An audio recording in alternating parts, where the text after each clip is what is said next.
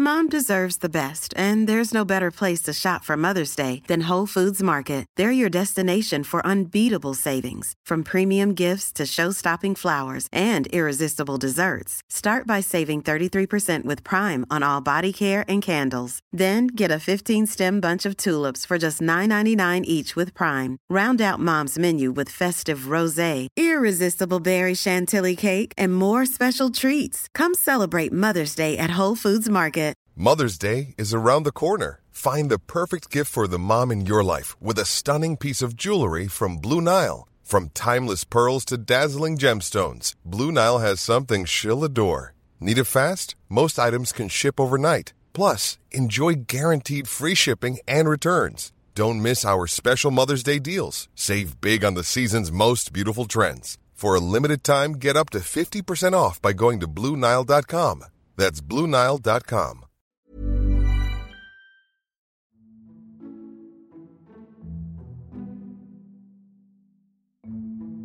Welcome to Conversations with Annalisa Barbieri. That's me. Hello. I'm a broadcaster and journalist, and I also write an advice column. Whenever I research my pieces, I get to speak to various highly knowledgeable experts, and I always come off the phone buzzing with everything I've learnt. These conversations usually happen in private and have to be cut down in order to fit my word count. But here, for the first time, you have a chance to listen to the sort of conversations we have in much more detail and depth. Nearly 5 years ago, I was told my dad had 6 to 8 weeks to live. In the event, he had 8 days. I was with him in the last few days, and it became very obvious very quickly that he was dying. I come from a culture where death is talked about openly and routinely, sometimes a bit too much.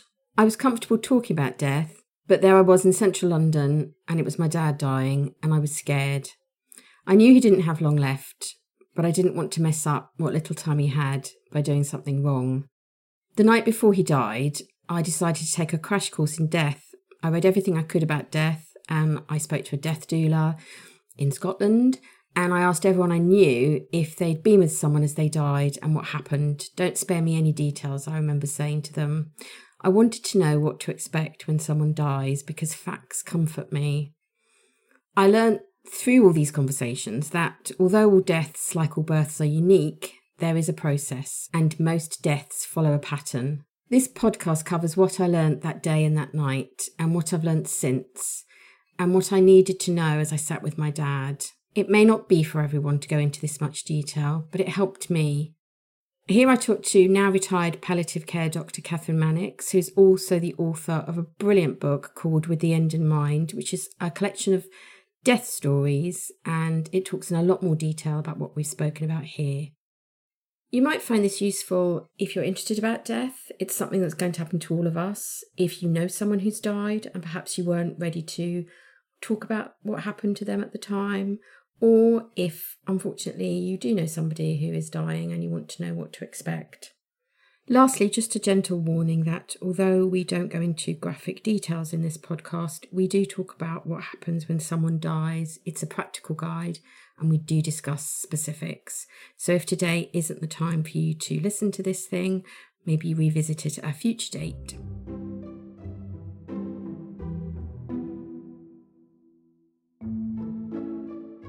Hello, Catherine. I'm very excited to talk to you, actually, because death is a subject that I grew up with. I took a bit of a crash course in death, actually. I spoke to lots of people that night. I learned a lot, and I realised that death is a process. And what struck me, in fact, was how like birth it is, but in reverse. Absolutely. Do you know, it's a real eye-opener when you talk to people and draw that parallel, because the whole world knows about giving birth, don't they? That, you know, there's TV programs, dramas, documentaries. Everybody knows it's this kind of biological process, that it starts in this way. It's got these phases. The phases are the same from one person to the next, you know, maybe last a little bit longer or shorter. And yet at the end of it, when a mum's given birth to the baby, she feels she's had this completely unique experience. And yet the midwife or the obstetrician has seen what they always see during a birth. And I think it's really helpful for people to understand that dying is a process, just like birth is a process. And again, individual, every person's experience is their experience with their important people with them if they can be there. So it feels unique. And yet those of us who look after lots of dying people are seeing the same process every time. I think it's a really helpful way of thinking about it. Well, I was fascinated actually. And I mean, although it was unbelievably sad, I was very close to my dad. It was also kind of magical. I felt for a bit like I'd stepped into another world, and it changed me. For a while, I sought out people who'd experienced it because I wanted to share that experience. I guess like new parents, you know how the world splits in two at that moment where you think, you know, they understand what I've been through. But I was totally fascinated by the process. I mean, because my father died so quickly, we only had a hospice worker for the last few hours. And I was struck by her confidence. The whole process fascinated me. I felt like I'd been given X-ray specs really into another world. And in fact, when I was with my father-in-law, although not actually when he died, but as he was dying, I was really confident and completely unafraid. When you meet someone for the first time, you being a palliative care doctor, you would have met them, not always, I know, from your book, but sometimes in a hospice. What might you look at to enable you to know what stage they're at? Great question. Lots of people ask it as well. Part of the understanding is to understand what the process is. The thing that's really interesting about dying, and I hope people who are listening to us will forgive us for being intrigued and interested, because they may be listening in sorrow or in anxiety, but really I think the more we understand, the easier it is emotionally then to walk alongside somebody who's doing this. So the thing we notice, whatever the illness is that towards the end of life, the thing that really changes the most is the person's energy levels. So it doesn't really matter whether their illness is heart failure or dementia or some sort of cancer. There's this common pathway towards the end of life, and people are tired, they're weary, they can't do so much anymore, and they recharge their energy batteries by sleeping. Most of us have actually had that experience just if we were really unwell at some time. You know, if you have flu, like real flu, you just can't get out of bed some days. So sleep is a thing that restores us when our body is wearied by illness, and that's what's happening towards the end of life. How is death tiredness different? Okay, I think it isn't different. It's tiredness in context, and we're talking about somebody where this is a progressive pattern of increasing tiredness over a period of time. In this story, this person has an illness, or perhaps the person is very, very old. So it's not that there's a specific illness, but just all the organs now are also very, very old, and keeping up energy just is harder. And people recharge by sleeping. So my parents are in their 80s. They have a snooze every afternoon. I don't think they're dying. I think they're pacing their energy, because they're not getting progressively more tired. They're not sleeping for longer and longer every day. They're just using sleep as a tool. So that's a really good pro tip as well, isn't it?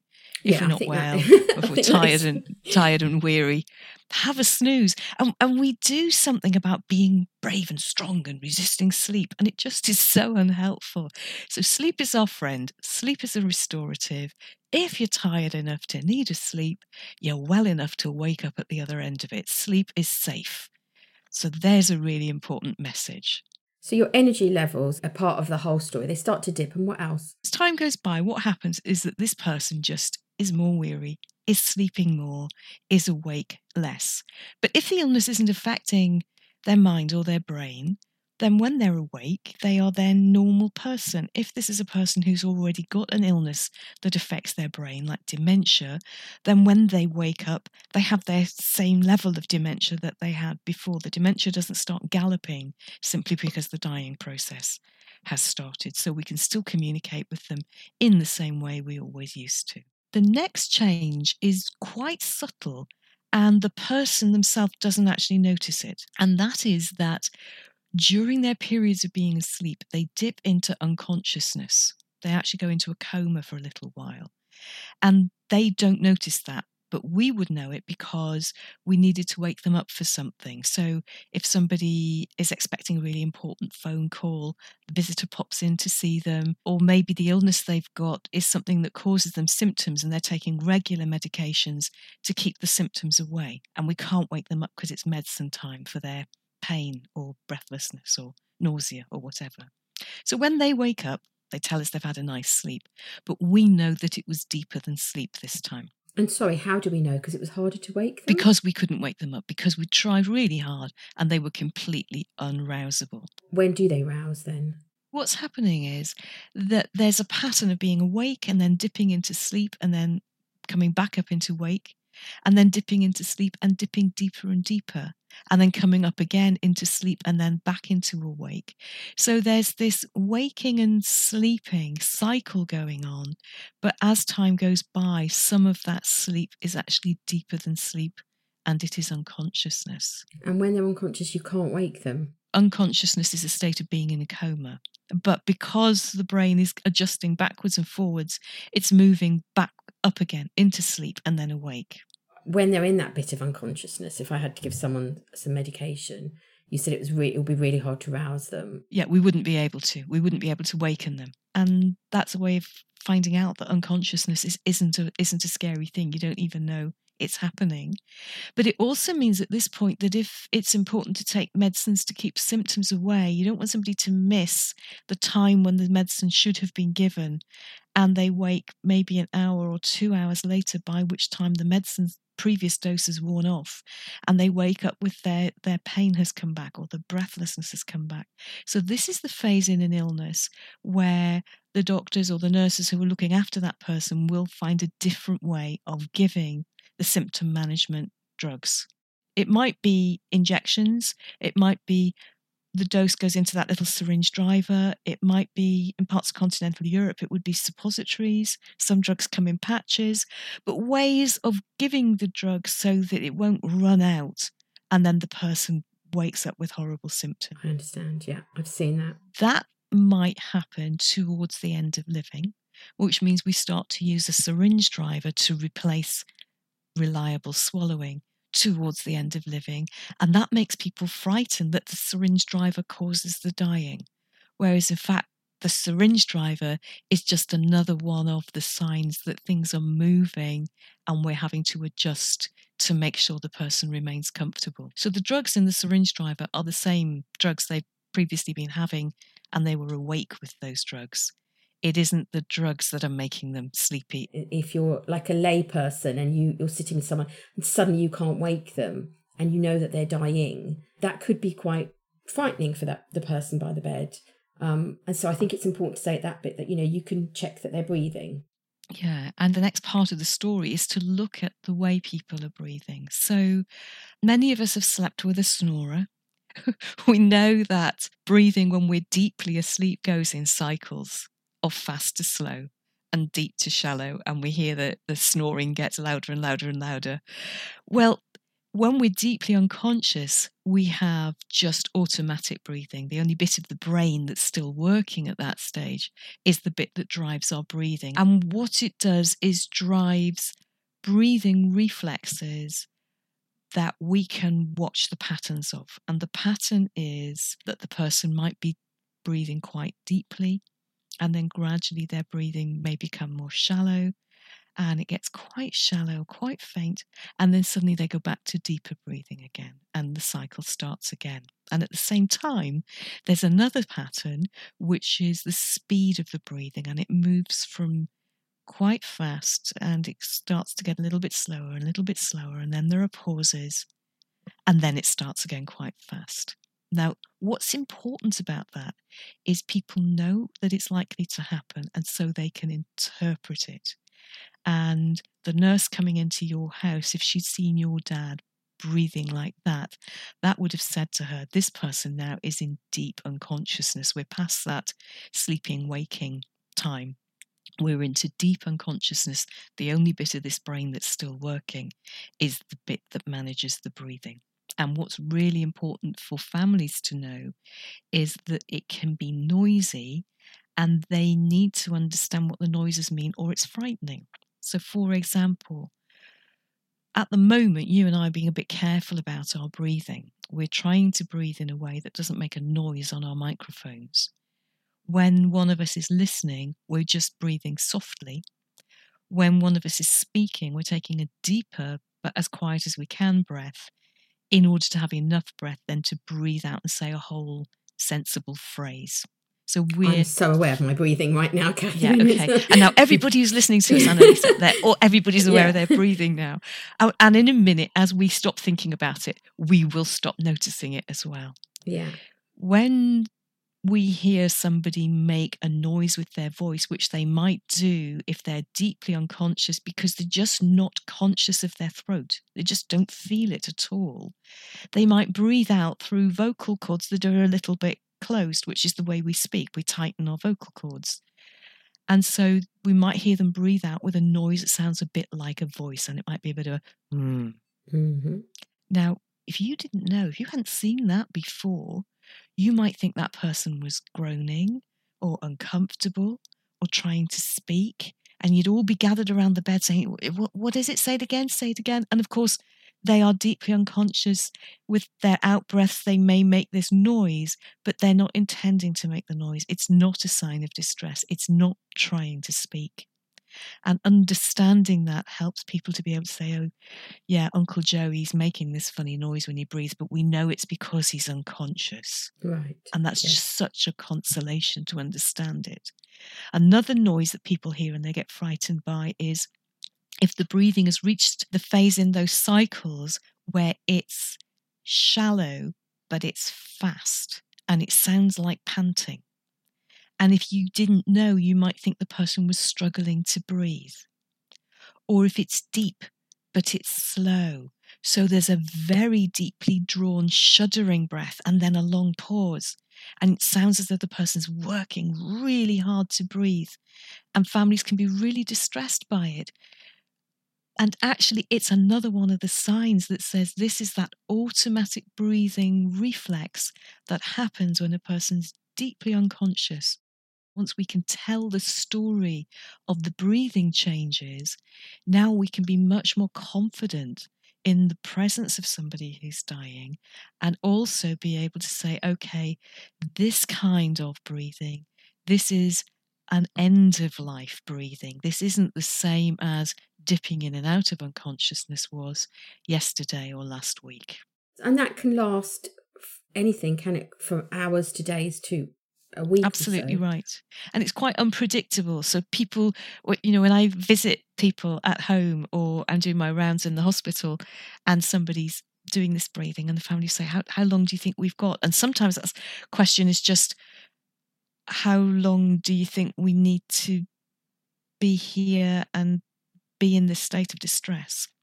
And sometimes it's, have we got long enough to get the relative from the other end of the country here? And it's really hard to answer that question because we don't really quite understand what it is that determines when the breathing finally stops. So let's talk about when the breathing finally stops. The person's been in this state of unconsciousness, possibly every now and again rousing again, although we should not expect that. So if people have got important things to say, don't expect a sudden moment of deathbed clarity. Say it now. Say it while people are alive and well. Say it again if they're poorly. Say it again at their deathbed, but don't expect them to wake up. That's Hollywood. And it's very unusual for that to happen.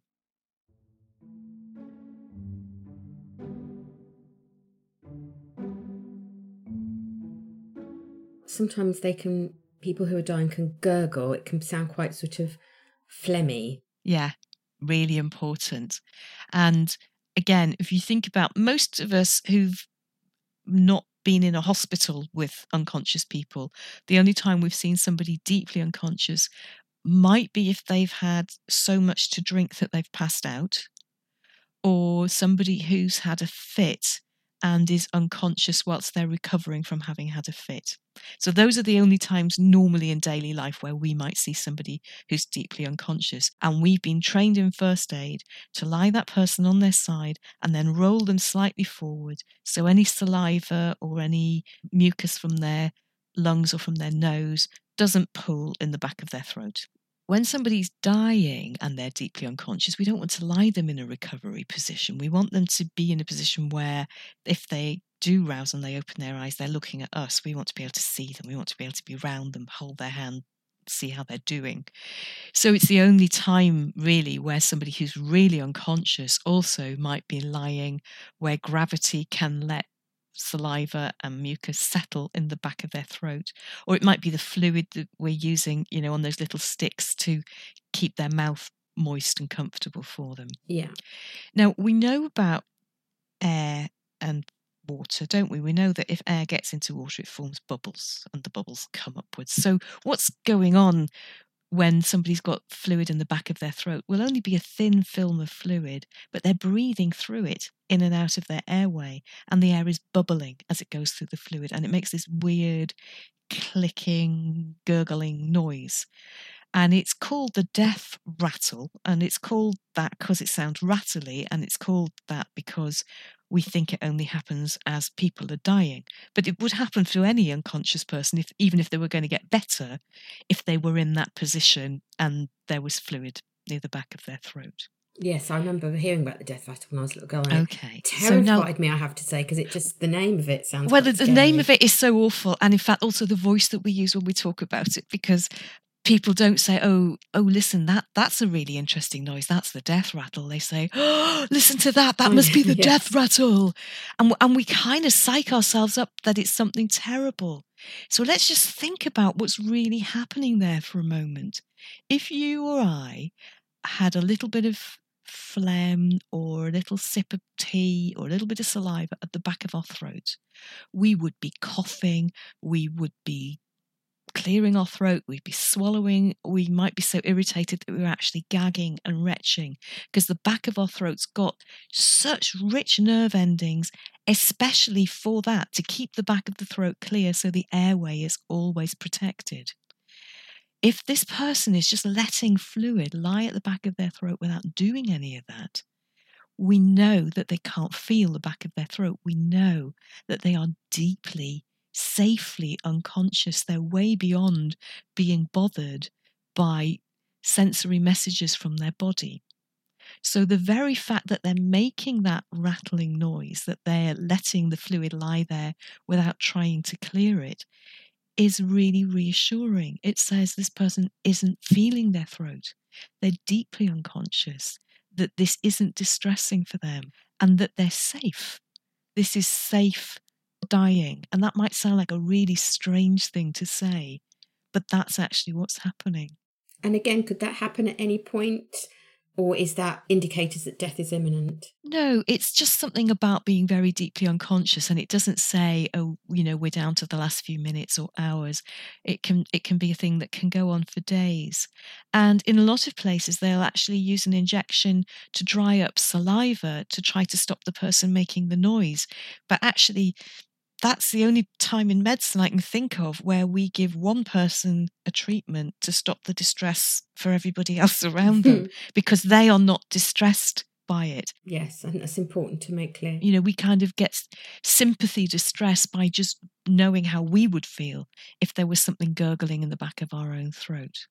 So the breathing pattern carries on through that. So the rattle slows down when the breathing slows down, and the rattle speeds up when the breathing speeds up.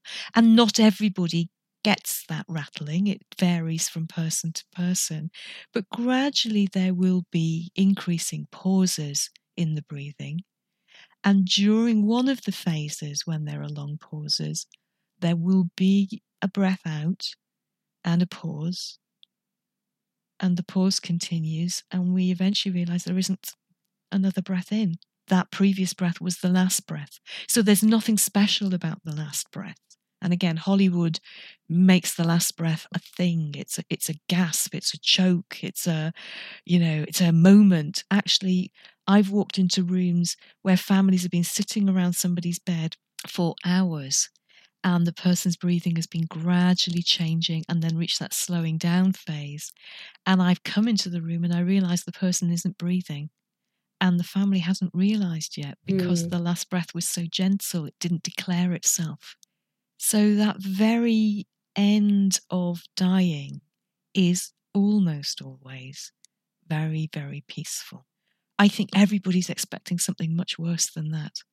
So knowing what to expect gives people security, it gives people power. And I think that the more we can talk about ordinary dying and the process by which it happens, the less we'll torture ourselves about what the possibilities are for it all being terrible.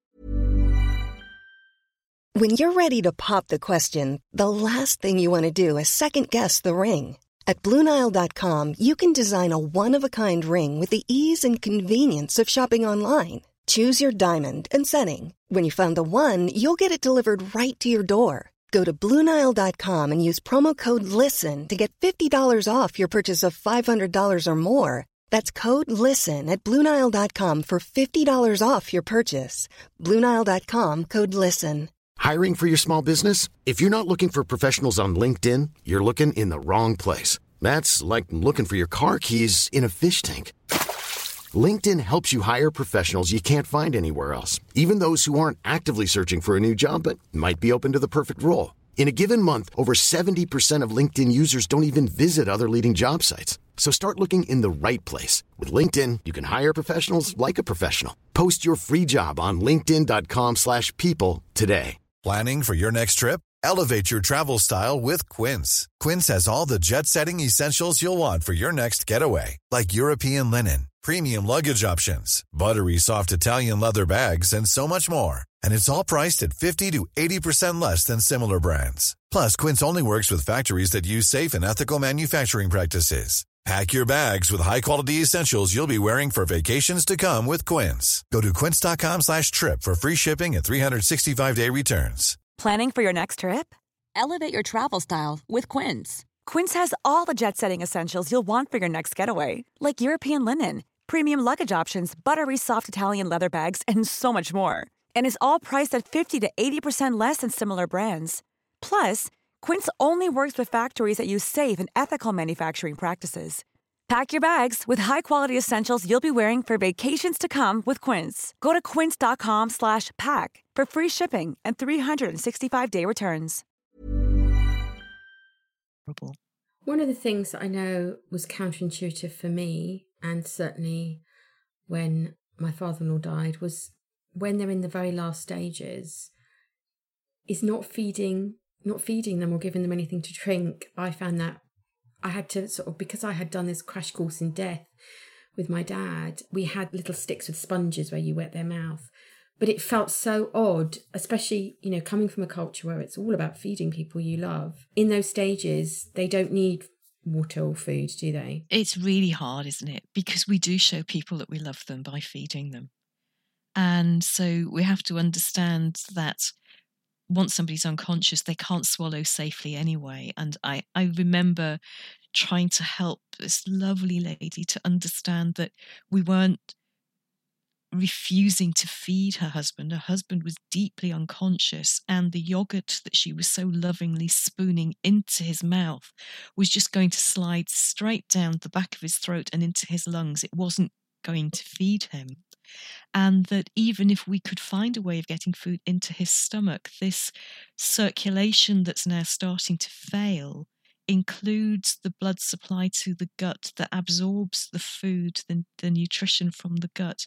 So it's not that we're not feeding, it's that the body is no longer taking nutrition. When people are still in that phase of sleeping and waking, they might still fancy a tiny taste of something absolutely delicious. So, I'll probably want tea the way I like my tea on those little sticks. Or maybe a gin and tonic. I'm not sure, really. I'll have to think about that. Because even though we don't need to feed for nutrition, we can still offer tastes for pleasure. And we don't need to lose both at the same time. But should that be if they ask for it? Or they're able to indicate that they want it? Yeah, or we could certainly offer, but they need to be awake enough to be able to deal with it. But sometimes if dying is taking a very long time, and particularly if it's the summer and the person's sweating a lot, they can become dehydrated in a way that makes it difficult now for the painkillers, for example, that we might be giving them, or the breathlessness management drugs we might be giving them, to work properly in their body and then be properly cleared through their kidneys or through their liver. So sometimes we do put up fluid infusions, usually using a needle that just goes under somebody's skin rather than trying to get it into a vein. And it makes a little pool of fluid under their skin, which gets mopped up into their bloodstream. But that will only work while the circulation is still also working reasonably well. So towards the very end of somebody's life, they won't digest food even if we get it in them, and they won't absorb fluid very well. So we're not being neglectful. No, we're not. And it's so important that people understand that this isn't neglect. Part of the process. It's the way the process has evolved. And in nature, as we come towards the end of our lives, we don't feel hungry. We don't feel thirsty. We don't require for our comfort those things that ordinarily are just part and parcel of the celebration of living.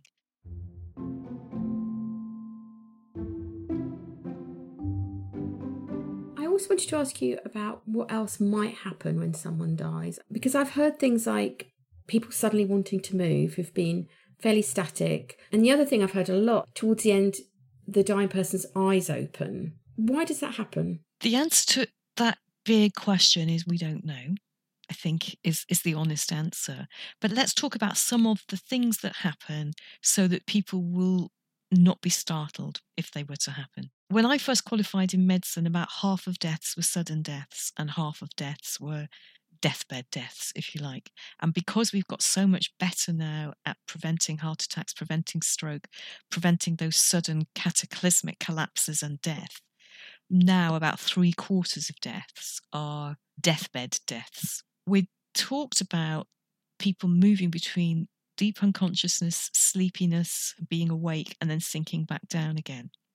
And one of the things to look out for is that any of us have had the experience of being half awake and half asleep. You know, you've been deeply, deeply asleep, and then the alarm clock wakes you. And before you've realized it's the alarm clock, you're having a dream about fire bells and fire engines and stuff like that. And you wake up and you think the house might be on fire. And then you realize actually it's the alarm clock and you can switch the thing off and you're orientated. We can have people who do not quite come fully to being awake. And so they might be a little bit muddled, a little bit clouded, not sure quite what's going on. So it's helpful to speak to them, to let them hear your voice, to let them see you smile. They'll set the tone for how they feel by the tone that they see in people around them. So if everybody's agitated, everybody's in a flap, voices are very staccato, there's a lot of shouting and worrying going on, then they will sense that this, whatever is going on here, is not good. Whereas if what they're greeted by is gentle voices, speaking slowly, voices not raised, smiles, calm movements, they will have a sense that whatever is going on here, it's something that's calm, it's something that's okay. So when we're companions, the way we behave, the way we speak, not just to the person, but to other people around them within their hearing, is really important. Because they say that hearing is one of the last senses to go. Is that correct? They do. And in fact, there's been some lovely, very, very interesting research from Canada just last year, where a group of researchers talked to people who were having symptom management for advanced illnesses with a palliative care service. And they asked for people who would volunteer to wear electrical leads on their heads, EEG leads, once they started to become unconscious, up to the very last moment of their lives. And they had a group of people who agreed to do that, which is absolutely fantastic. People are so generous. And what they've been able to see with their research is the EEG, so the electroencephalogram readings from the brain activity. And we know that there are different rhythms when we're fully awake, when we're drowsy or daydreaming, or when we're asleep, or when we're unconscious. And what they've been able to see is that the background rhythms move from awakeness to being asleep to being unconscious, just as we've described. So that's reassuring, what we think is happening. is what's happening in terms of the brain waves.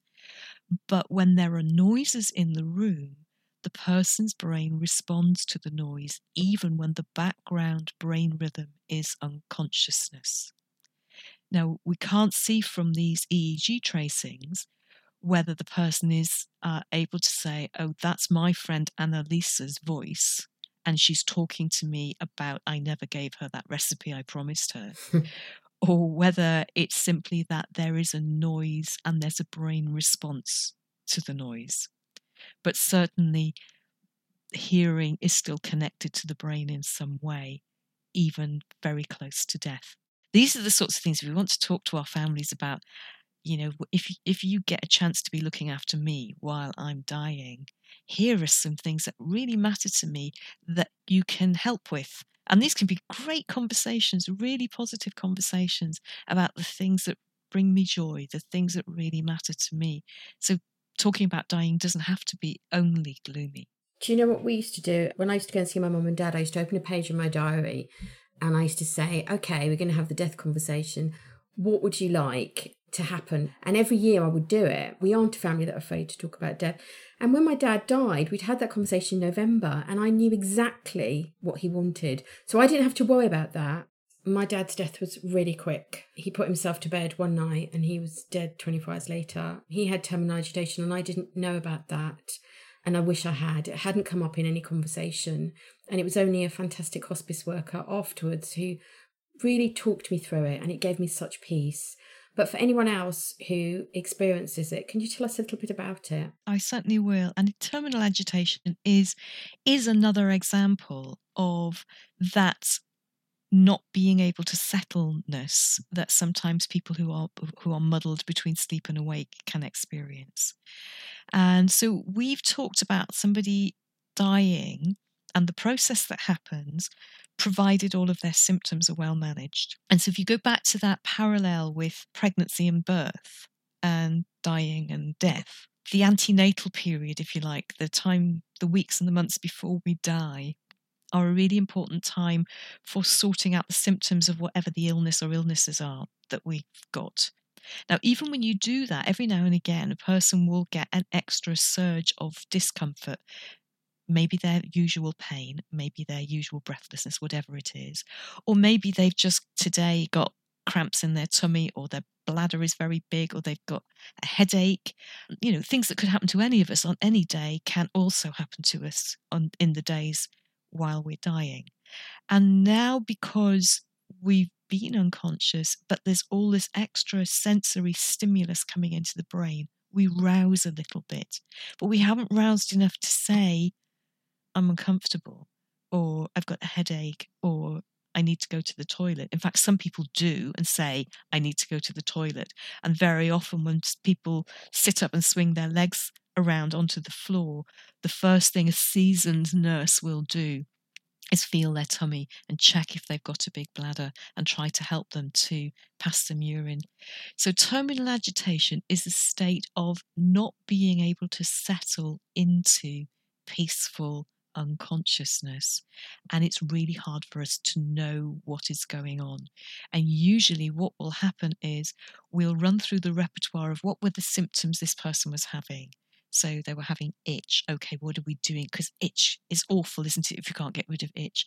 What are we doing for their itch? Let's give an additional dose of that. I would say probably 7 times out of 10, that's the trick that then settles them down. Not because the dose of drugs has been sedative, but the dose of drugs has been right to take away the symptom that was causing them to be restless. But there is a group of people where we just can't work out what it is, and they can't settle. If they're awake enough, they sometimes are talking about really interesting things like journeys, passports, tickets, travel. It's as though they know they're on the brink of a departure and they're trying to get themselves organised for that. Sometimes they can be soothed just by people being alongside them, and we've just got to be prepared that they might want to sit up every now and again, or they're a little bit restless in the bed. Sometimes it looks as though they are so uncomfortable that if we could help them to be asleep, using medicines, then that would be a kindness for them. And at that point, we would use sedative drugs, and we would use in a big enough dose to make sure the person could become deeply asleep, that they can recapture the state of unconsciousness that they would have been in if whatever it is that's disturbing them hadn't happened. And quite often that's quite close to the end of life. And again, it's really important for families to understand that the dose of painkiller that took the pain away, or the dose of sedative that took the agitation away, isn't the thing that made the dying happen. It's the thing that stopped the distress and allowed the dying that was already happening to proceed. Yes, I think that's so important. That's what happened with my dad. He had slight tranquilizer and he'd had his second very low dose of morphine, and he died very soon after. And in fact, I said the drugs killed him, and I was really stunned by how he'd gone from being extremely energetic. My dad died how he lived to dead. And I was so grateful to the hospice worker who rang me and just talked me through the drugs. And she said the sedative he had would be the equivalent to half a sleeping pill. And that's not what killed him, but that allowed him to die, if you follow what that means, what she meant by that. And that gave me peace. And it is important to understand it, isn't it? And that really we should remember when we're giving those drugs to talk everybody through that this tiny dose here, or it may not be a tiny dose, but it may be the dose that this person is already used to taking because they've needed quite high doses in the past. So I'm giving the same usual dose, and what I'm intending to do is take away their pain or allow them to step backwards from this agitation. But they may be so close to dying that when we've taken whatever is this distress away, they will relax into the moment of dying. Is there anything you want to say now, for example? Is there anybody else who needs to be in the room with us now? Is another important thing to ask, because we can anticipate that if this person is unable to relax, they won't definitely die, but they may be so close to dying that it will follow quite soon. Catherine, one final thing I want to talk to you about, which is something I've experienced of myself and I wrote about in your book, but it's about people picking their moment to die. That's when people who may have been dying and suddenly die when somebody arrives, or die when somebody leaves the room. And it reminded me a bit of people who hold on to give birth until their husband or mum or someone arrives. It seems to be more than just anecdotal. I mean, is there any scientific evidence that people are aware of who's around them and choose the actual moment of death? Well, there wasn't until this Canadian study of looking at brainwaves in dying people. We weren't even sure that hearing was preserved. But you're right, there's this really interesting thing of the moment of dying, because some people seem to wait for a piece of news. So they're deeply unconscious, and yet the family says, the baby's been born in Australia, it's a boy, and within minutes the person has stopped breathing, or they're waiting for somebody who's charging around the world to get to them in time, and they wait until the voice is in the room. Or people who have been accompanied constantly by an attentive family with a rota, everybody's there, they've got, there's never less than 2 people at the bedside, and then during one of those 2 people shifts, one of them goes to the loo and somebody else gets called to the phone, and that's the moment where the person stops breathing.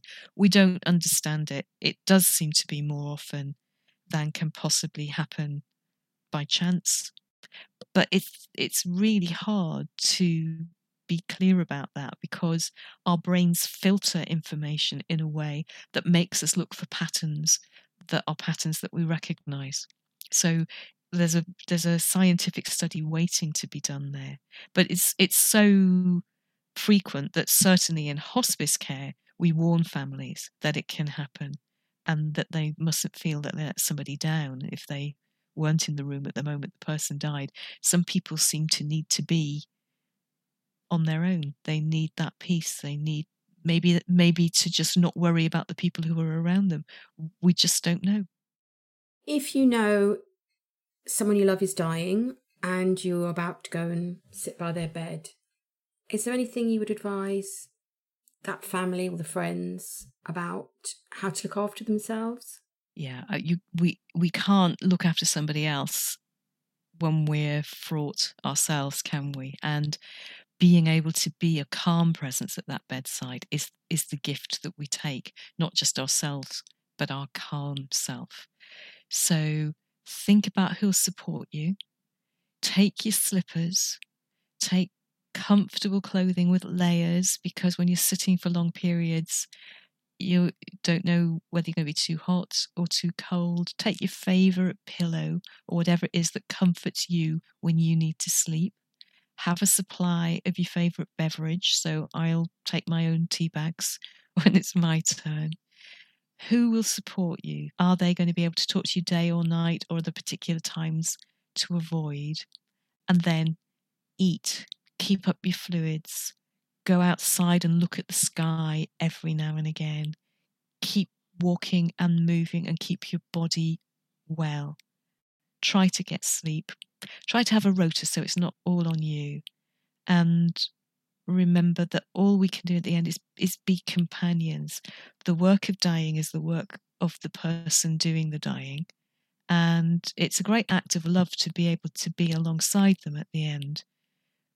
But it's only our calm presence that really can be of support to them. So do what you need and take what you need to take so that you can feel well rested and calm.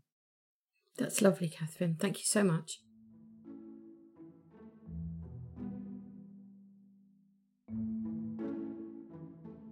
I really want to thank Catherine Mannix for that incredibly reassuring and at times relaxing conversation.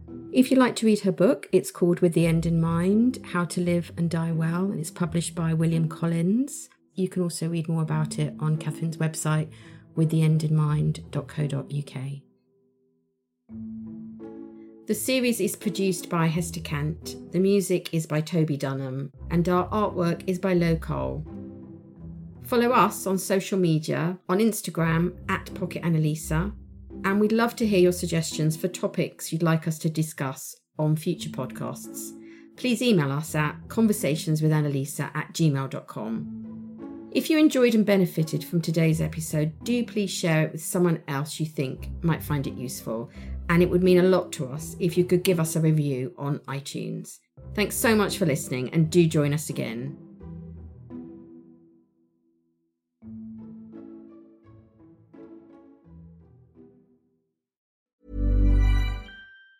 Mom deserves the best, and there's no better place to shop for Mother's Day than Whole Foods Market. They're your destination for unbeatable savings, from premium gifts to show-stopping flowers and irresistible desserts. Start by saving 33% with Prime on all body care and candles. Then get a 15-stem bunch of tulips for just $9.99 each with Prime. Round out Mom's menu with festive rosé, irresistible berry chantilly cake, and more special treats. Come celebrate Mother's Day at Whole Foods Market. A lot can happen in 3 years, like a chatbot may be your new best friend. But what won't change? Needing health insurance. United Healthcare Tri-Term Medical Plans, underwritten by Golden Rule Insurance Company, offer flexible, budget-friendly coverage that lasts nearly 3 years in some states. Learn more at uh1.com. Mom deserves the best, and there's no better place to shop for Mother's Day than Whole Foods Market. They're your destination for unbeatable savings, from premium gifts to show-stopping flowers and irresistible desserts. Start by saving 33% with Prime on all body care and candles. Then get a 15-stem bunch of tulips for just $9.99 each with Prime. Round out Mom's menu with festive rosé, irresistible berry chantilly cake, and more special treats. Come celebrate Mother's Day at Whole Foods Market. Hello, this is Annalisa. I started doing this podcast because it's an idea I really believe in. So much so that I decided to put my money where my mouth is and self-fund the project. I really want to keep releasing this podcast for free, so if you enjoy this episode, a way you can help is to visit our Acast supporter page and give what you can. You'll find the link in the episode description. Thank you.